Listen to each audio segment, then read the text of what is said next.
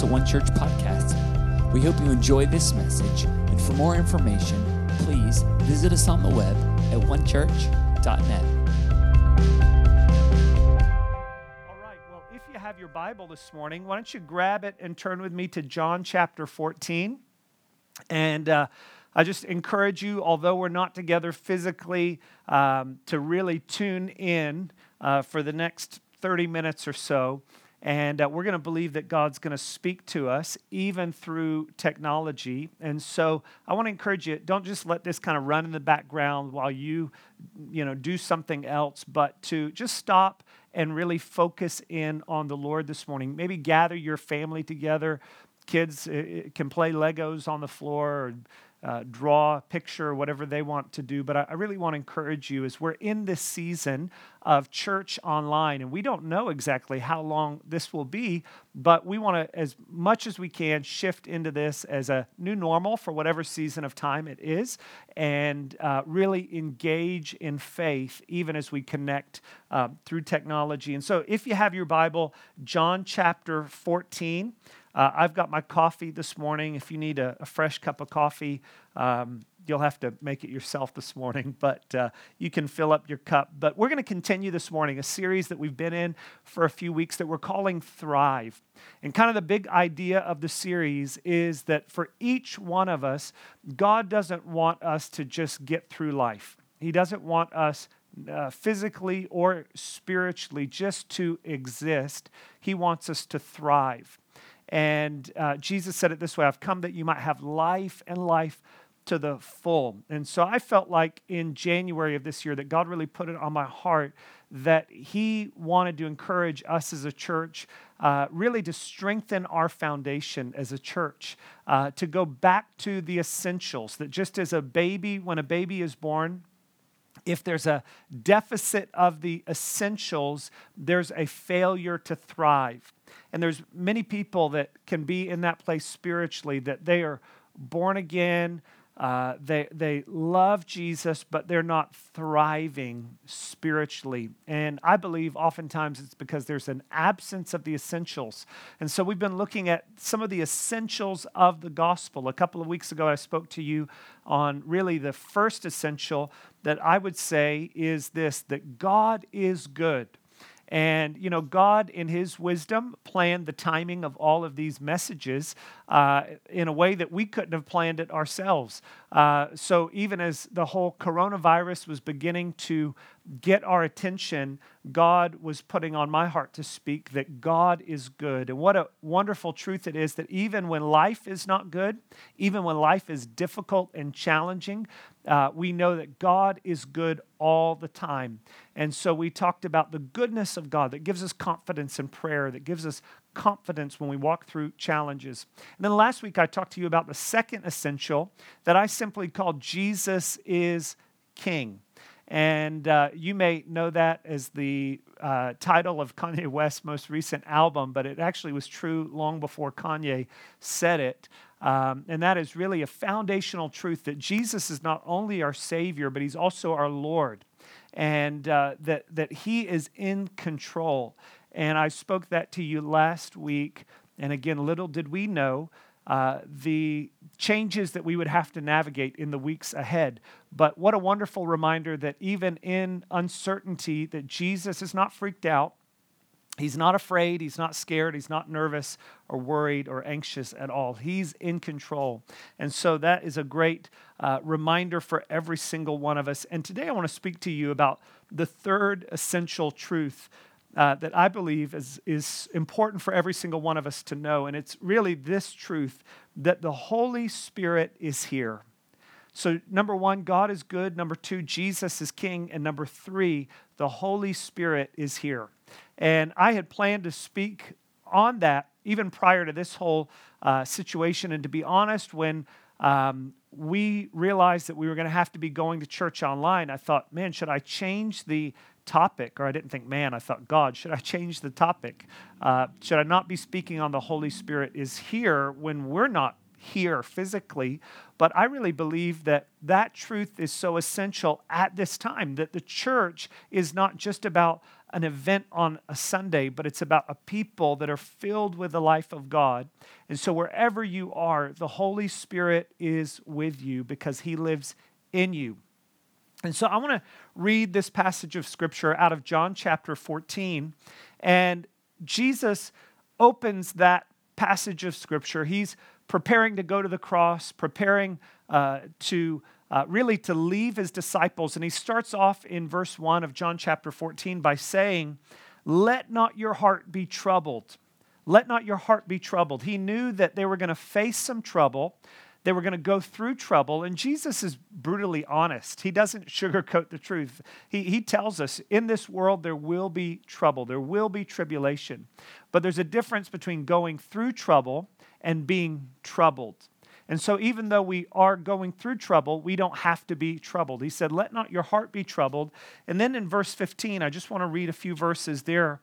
He says this, "If you love me, keep my commandments." Now you may hear that and think, wow, that sounds heavy. I've got to keep all of Jesus' commandments. I really believe that the cause and effect relationship there that Jesus is talking about is this, that if you love him, you will keep his commandments. Just like if you are hungry, you will eat.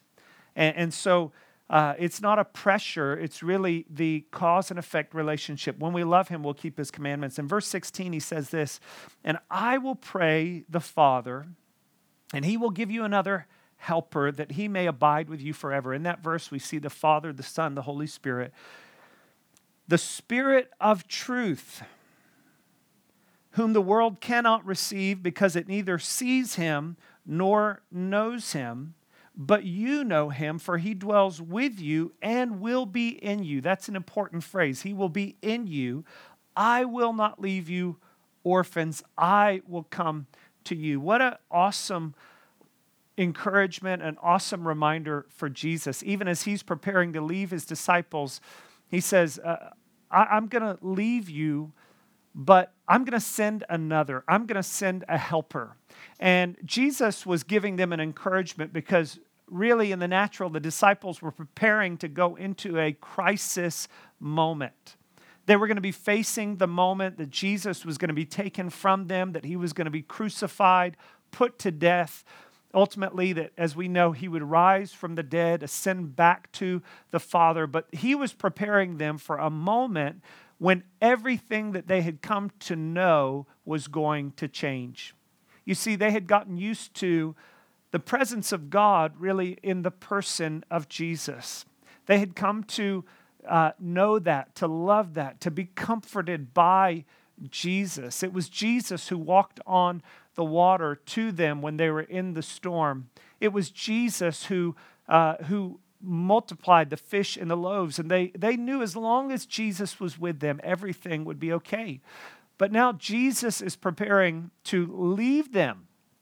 And I don't know about you, but I can just kind of imagine that on the inside, they were kind of thinking, "No, Jesus, don't leave. Don't leave us. We love you. We're following you. We want to be with you."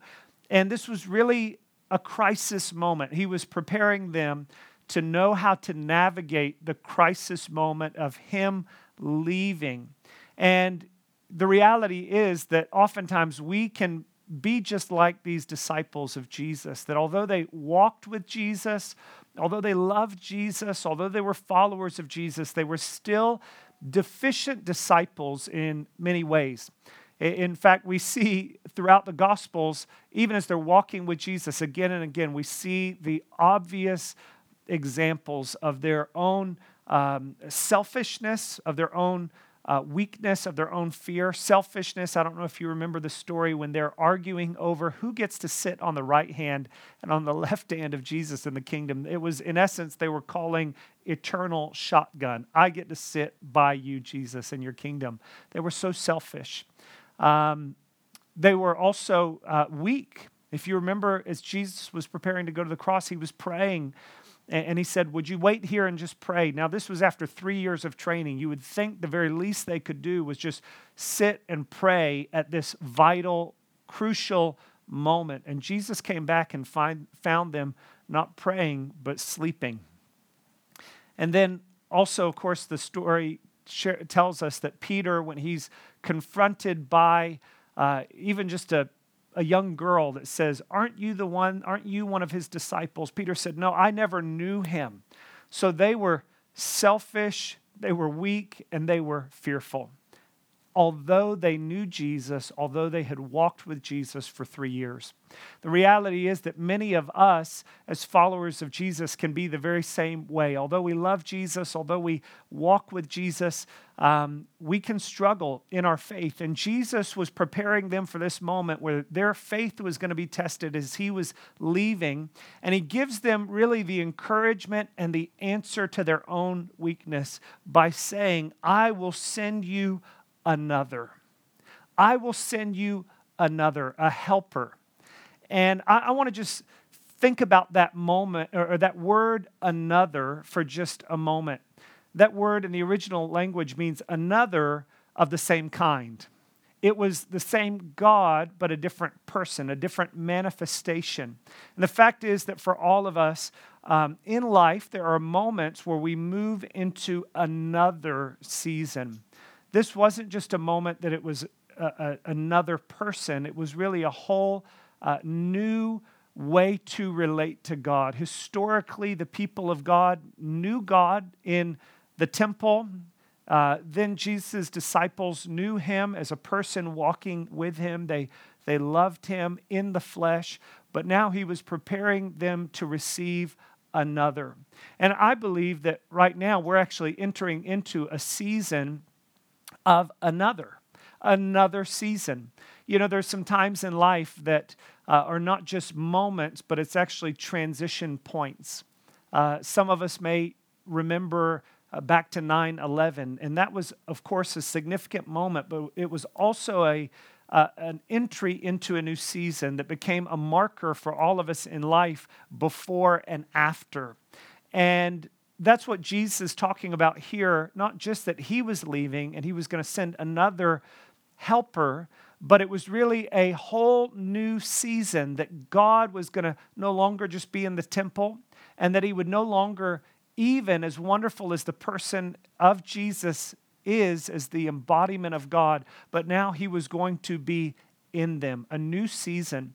And the reality is, for all of us, oftentimes we can cling so tightly to what God has done in the past that we can miss out on the another that he wants to bring us into. Oftentimes, what God has done in the past becomes a hindrance to what God wants to do in the future. And I believe right now, of course, we are navigating the health crisis in the moment nationally, but also I believe that there is a spiritual line in the sand that God is bringing us into that will actually be a point that we will begin to look back at and say, wow, that was another season. I mean, just think about it for a moment. I don't know of any time in history where churches around the world are not able to meet together. But I believe it's actually not a negative thing. It's something that God is wanting to bring us into a greater understanding of his presence, that it's no longer just in the gathering. Of course, gathering is important as we're able, but ultimately that we would experience the presence of God within us. He says, I'm going to send you another helper. That word helper in the Greek is parakletos, and it literally means the one who comes alongside us. It's like a coach that would come alongside a runner and encourage them, would cheer them on, would even be, so to speak, the wind at their back, pushing them forward. And Jesus says, I'm going to send you a helper. The fact is, the reason that he sent us a helper is because he knew that we would need help. If you don't need help, you won't need a helper. And I feel like for all of us right now, we have a moment that we are coming into a different season where we as a church have to grow in our dependence on the Holy Spirit, that we have to grow in our openness to the Holy Spirit. And what a wonderful reminder it is. He says that I'm going to leave, but I'm going to send another. And I'm glad to tell you today that whatever you've known God to be in the past, that when he brings you into another season, he wants to manifest his presence in a new way. that he wants to help you to experience the presence, his presence personally in a new way. And so Jesus even says it's to your advantage. You see, up until this point, they had known Jesus on the outside, but now, as Jesus left and would send the Holy Spirit, they would come to know Jesus no longer just on the outside, but they would come to know Jesus on the inside as the Holy Spirit within them. And this is what Jesus in Acts chapter 1 spoke to them about, and he called it the baptism in the Holy Spirit. In fact, I want to read Acts chapter 1, verse 4 to 5. And it says this, being assembled together with them, he commanded them not to depart from Jerusalem, but to wait for the promise of the Father, which he said, you have heard from me, for John truly baptized with water, but you shall be baptized with the Holy Spirit not many days from now. And Jesus was pointing to a reality that they would experience that would be totally different from what they had known up until this point. They had known Jesus on the outside. They had seen him, but they were still selfish, weak, and fearful. But Jesus said the answer is that you're going to be baptized, filled with the Holy Spirit.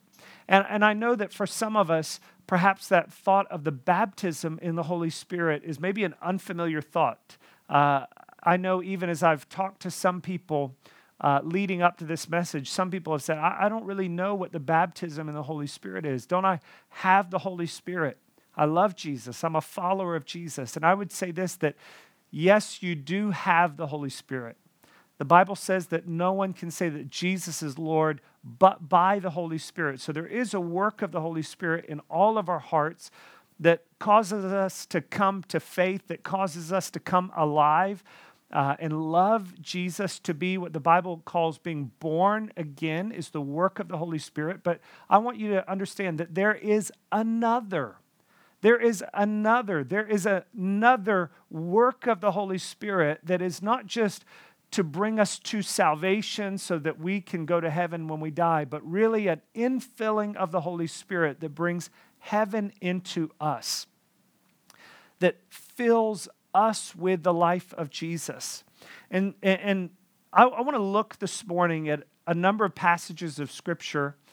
You don't have to read all of these with me, but I want to just go through some passages of Scripture and kind of do a Bible study, if I can, with you this morning, to help you to see the clear distinction between the work of the Holy Spirit. My coffee's about to fall over, but the distinction between the work of the Holy Spirit unto salvation, being born again, and then another experience of being baptized in the Holy Spirit. Again, some people say, well, don't I have the Holy Spirit if I'm a follower of Jesus? And the answer is yes. But just as Jesus' disciples struggled in their faith, they needed the Holy Spirit within them. And so I want to look at a number of passages of Scripture. I made a little diagram that you guys can look at. I think we'll put up here on the screen. And I'm not going to read all of these. You don't have to read along. Maybe you just want to screenshot this, save it, go back and read these verses in your devotions this week, or discuss it with your Connect group. But here's what I want you to see this morning is really the distinction between being what the Scripture talks about, being born of the Spirit, and also being baptized with the Spirit. Again, we're focusing on that word. I'm going to send you another helper. And so I want to look at this and hopefully just draw a clear understanding in all of our hearts and minds. So first of all, I actually want to look at the life of Jesus, because ultimately, when we talk about the Holy Spirit, Jesus is the ultimate example of what it means to live a Spirit-filled life. And so the Bible tells us in Luke chapter 1, verse 35, that Jesus was born of the Spirit. Now, unlike every one of us, he never had to be born again because he wasn't the seed of Adam. He was conceived by the Holy Spirit. The Bible tells us in Luke chapter 1, verse 35, as Mary has the encounter with the angel, and she says to the angel, "How can I have a baby? I'm a virgin." And the angel's response was, "The Holy Spirit is going to come upon you. You'll be overshadowed by the Holy Spirit." so that what is conceived in your womb will be the Son of God. And so Jesus was, first of all, born of the Holy Spirit. He was fully God from the moment of conception. But Jesus had a distinct experience. In Luke chapter 3, verse 22, the Bible tells us the story at his baptism when the Holy Spirit came upon him. And I think we would all acknowledge that that was really a point of distinction in Jesus' life as he entered into a new season, another season of his life. Although he was always God, he had been born of the Spirit. Now he was filled with the Holy Spirit. The Bible says that the Spirit descended upon him and remained upon him. And so Jesus, although he was born of the Spirit, he needed this infilling, this presence of the Holy Spirit in order for him to do the work that God had called him to do.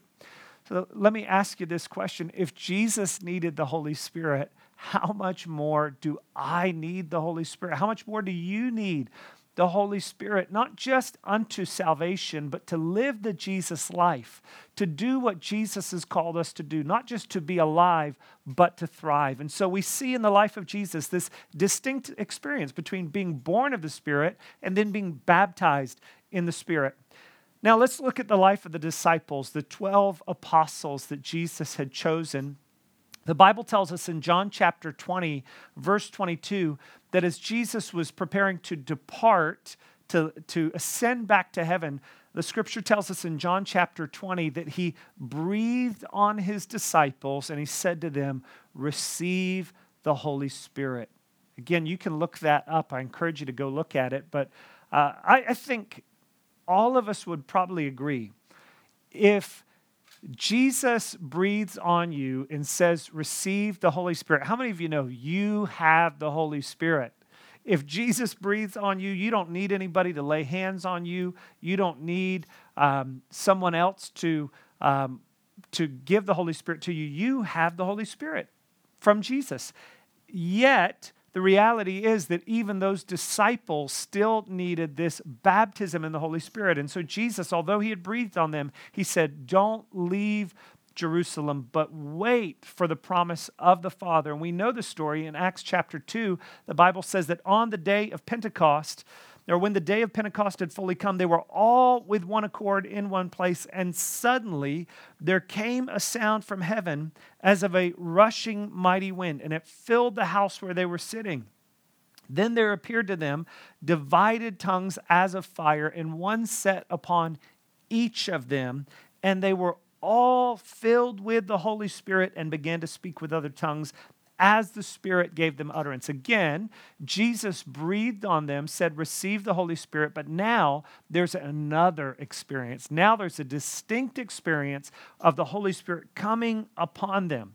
And some people would say, well, yeah, that was because the Holy Spirit had not been poured out, so that was the one moment that they needed to receive it, and that was kind of,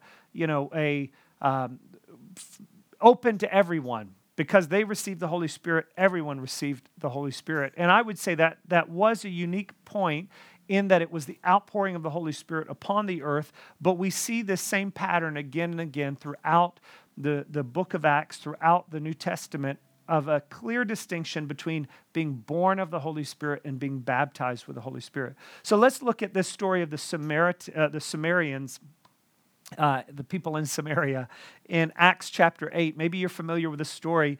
The Bible says that as they experienced persecution in Jerusalem, people began to spread out, and Philip went to Samaria. And Acts chapter 8, verse 12 says that Philip went and he preached, and when they believed Philip as he preached the things concerning the kingdom of God, notice his message was the things of the kingdom of God and the name of Jesus Christ, both men and women were baptized.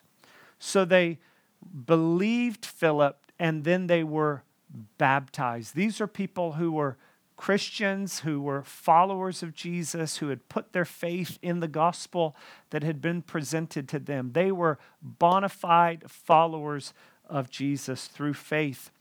Yet the Bible tells us in verse 14 that when the apostles who were at Jerusalem heard that Samaria had received the word of God, they sent Peter and John to them, who, when they had come down, prayed for them that they might receive the Holy Spirit, for as yet he had fallen upon none of them. They had only been baptized in the name of the Lord Jesus. Then they laid their hands on them, and they received the Holy Spirit. Again, I want to show you this distinction between faith in Jesus, which is a work of the Holy Spirit to produce that faith, yet there still is another experience, another work of the Holy Spirit to be baptized or to be filled with the Holy Spirit. And it was so important that although they had received the gospel that had been presented by Philip, the apostles, Peter and John, said, man, we got to go down and make sure that they have been filled with the Holy Spirit. That, again, it just shows that necessity for every single follower of Jesus, not just to put their faith in Jesus and unto salvation, but to be filled with the Holy Spirit. Let's look at another, the life of Saul, who became Paul. Now, he's a guy that had a radical born-again experience. He had a radical transformation in his life. You're probably familiar with the story. He's riding his donkey on the road to Damascus. He's on his way to go persecute the church. He's not a follower of Jesus. He's a hater of Jesus. Yet he's on the road to Damascus. And the Bible says in Acts chapter 9 that as he journeyed, he came near to Damascus, and suddenly a light shone around him from heaven. And then he fell on the ground, and he heard a voice saying to him, Saul, Saul, why are you persecuting me? This is Jesus speaking to him. And he said, who are you, Lord? In other words, he says, I don't know who you are, but whoever you are Lord. You are in charge. I'm tapping out. You're the boss. Then the Lord said, I am Jesus, who you are persecuting. It's hard to kick against the goads. Verse 6 says, so he, trembling and astonished, said, Lord, what do you want me to do? Here, Saul is a reluctant convert. He has been born again and had a transformation, not because he was seeking after God, but really because God broke into his life. But here's the moment that he encounters Jesus, and he calls Jesus Lord. And then not only that, but he says, I'm going to be a follower of Jesus. What do you want me to do? You're my Lord, and I'll obey you. He had a transformation of his heart. He'd been born again. He had gone from an enemy of Jesus to now being a follower of Jesus. And we see this a little further in Acts chapter 9, verse 17. Again, I know you don't have all of these verses in front of you, but just jot these down, screenshot it, go back to it later. But if you're familiar with the story, you know that God spoke to a man named Ananias, and he told Ananias, I want you to go and find Saul, and I want you to baptize him, and I want you to pray for him, that he might be filled with the Holy Spirit. And the Bible says that when Ananias came to him, he said, Brother Saul. Notice that, brother. Why? Because he had been born again. He was a new creation. The Lord Jesus, who appeared to you on the road as you came, has sent me that you might receive your sight and be filled with the Holy Spirit. Again, I'm trying to show you this distinction that is so clear in the Bible. He had already encountered Jesus. He had already called Jesus his Lord. He was already obeying Jesus. But Ananias calls him a brother, but Ananias says, you still need to be baptized in water, and you need to be baptized or filled with the Holy Spirit. Again, a distinct experience of being born of the Spirit and being baptized with the Holy Spirit. Let's look at a couple more, and we're going to wrap up quickly. Cornelius in Acts chapter 10. This is kind of a unique story because this is the first time that a Gentile has received the gift of the Holy Spirit. And up until this point, the work of God had been only among the Jewish people. And so there was kind of this thought of, well, we have the Holy Spirit and we're not going to share him. But God wanted to make sure that every person was able to receive the Holy Spirit. And so in Acts chapter 10, we see that Peter has a dream. He has a vision of going to Gentile people. He actually has a vision of unclean animals, maybe pigs, coming down in a blanket. And Jesus said, Peter, rise, kill, and eat. And that's a good verse. I ate bacon for breakfast this morning, and that's my verse for eating bacon. But he was saying, I want you to no longer keep the boundaries where they've been. I want you to be open to the Gentiles. I want you to be open to people who are far off from God. And Peter goes and he preaches the gospel in Cornelius' house. Cornelius was an Italian centurion, and he preaches the gospel. And even before he can give the appeal to receive the gospel, the Bible says in Acts chapter 10, verse 44, while Peter was still speaking these words, the Holy Spirit fell upon those who heard the word. And those of the circumcision, that's the Jewish people who were believed, were astonished. They thought, how can this be? The Holy Spirit coming on the Gentile people. They thought, they don't qualify. But Jesus says, no, everybody qualifies through me.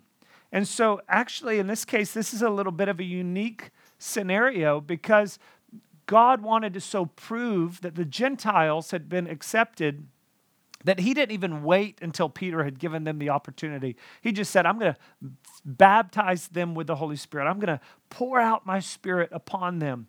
And so they kind of had their dessert before their dinner, so to speak. They were filled with the Holy Spirit. They began to speak with tongues. It was evident that the work of the Holy Spirit had been poured out in their hearts and lives. And so Peter's response in chapter 10, verse 47, he says, can anyone forbid water that these should not be baptized? In other words, they've been baptized in the Holy Spirit. Why can't they now be baptized in water? Which oftentimes precedes the baptism in the Holy Spirit. But again, another example of this distinction of being born of the Spirit and being baptized in the Holy Spirit. The last one I want to show you, and we're going to wrap up and just have some time actually to wait on the Lord ourselves. But in Ephesians chapter 19, you're probably familiar with this passage of Scripture because I spoke it to you a few weeks ago. Apollos has gone out, he's preaching the gospel, but he didn't know about the Holy Spirit. And he goes to Ephesus and he preached the gospel to them about Jesus, about repenting of their sins, and they're baptized.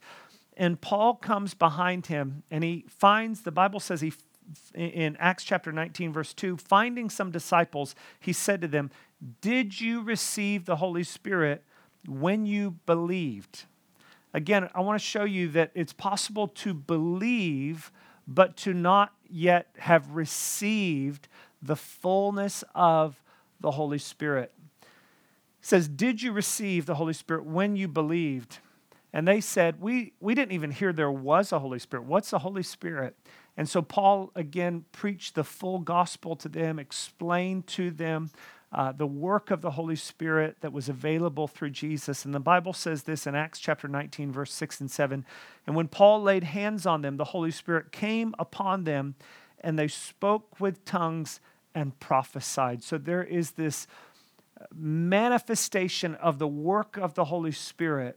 Although they had been believers, Paul says that they believed, but they had not yet received. And again, I know I'm driving the point home by showing you all of these verses, but here's the reason that I believe this is so important, because there's many of us who can be believers in Jesus. We can even be like the disciples. We love Jesus. We want to follow him. We want to serve him. But when we go through a crisis moment, we default back to selfishness. Give me that toilet paper, fighting over groceries or thinking, how am I going to survive this? We can default to selfishness. We can default to weakness, feeling like we're just inadequate. We're not sure if we're going to make it. We can default to fear, even like Peter, who had pledged his allegiance to Jesus, but when the moment came that he was tested, he denied him, he turned on him. And I want you to understand that the answer for every single one of us is the person of the Holy Spirit, to be filled with the Holy Spirit. In fact, Paul says this in Ephesians chapter 6. Ephesians chapter 6, I think we have it to share with you on the screen. He says this, do not be drunk with wine, in which is dissipation. Why do people drink wine? Why do they get drunk with wine? Sometimes it's to to make them, to deal with their fear, to calm their nerves, to deal with anxiety. He says, don't get drunk with wine, which is dissipation, but the alternative is be filled with the Spirit. That word filled in the original language is what theologians call a present continuous imperative. In other words, be filled and go on being filled with the Holy Spirit. And so here's the question as we land today is, did you receive the Holy Spirit since you believed? I know many of you are watching this and you love Jesus. You want to follow Jesus, but perhaps you find yourself dealing with selfishness, fear, weakness. You just feel like you're not a very good follower of Jesus. Now, I've got good news for you. There is another, the helper. The Bible also calls him the comforter. And so I want to encourage you right now, wherever you're at, to just take a moment. And I want to lead you in a prayer of just opening up our hearts to the Holy Spirit. Maybe you've received the Holy Spirit. Maybe you have experienced that infilling with the Holy Spirit. But maybe you just need a fresh infilling today. And so we're going to pray. Then we're going to have just a moment of worship and asking the Holy Spirit to come. And so wherever you're at, would you just, for a moment, close your eyes and maybe even open your hands like this? This is just a posture of openness. And so I want to pray for you today, wherever you're at. And Father, we come to you today, God. And Lord, we thank you that you are the giver of the Holy Spirit. And God, we need you today. We need the Holy Spirit to fill us, God. We feel so weak. God, we deal with selfishness. We deal with fear. But Lord, thank you that you have promised to send the Holy Spirit to fill us. And so right now I pray, God, that you would fill every person. Lord, even as they're watching this or maybe closing their eyes wherever they're at, God, I pray, would you be with them? Fill them, I pray. Lord, we thank you that you're not limited to an auditorium. You're not limited to a building. But God, through Jesus, the Holy Spirit's been poured out on every single person. And so right now, Father, I pray that you would fill us with the Holy Spirit. In Jesus' name, let's just take a moment to receive the Holy Spirit as the worship team leads us in this worship song.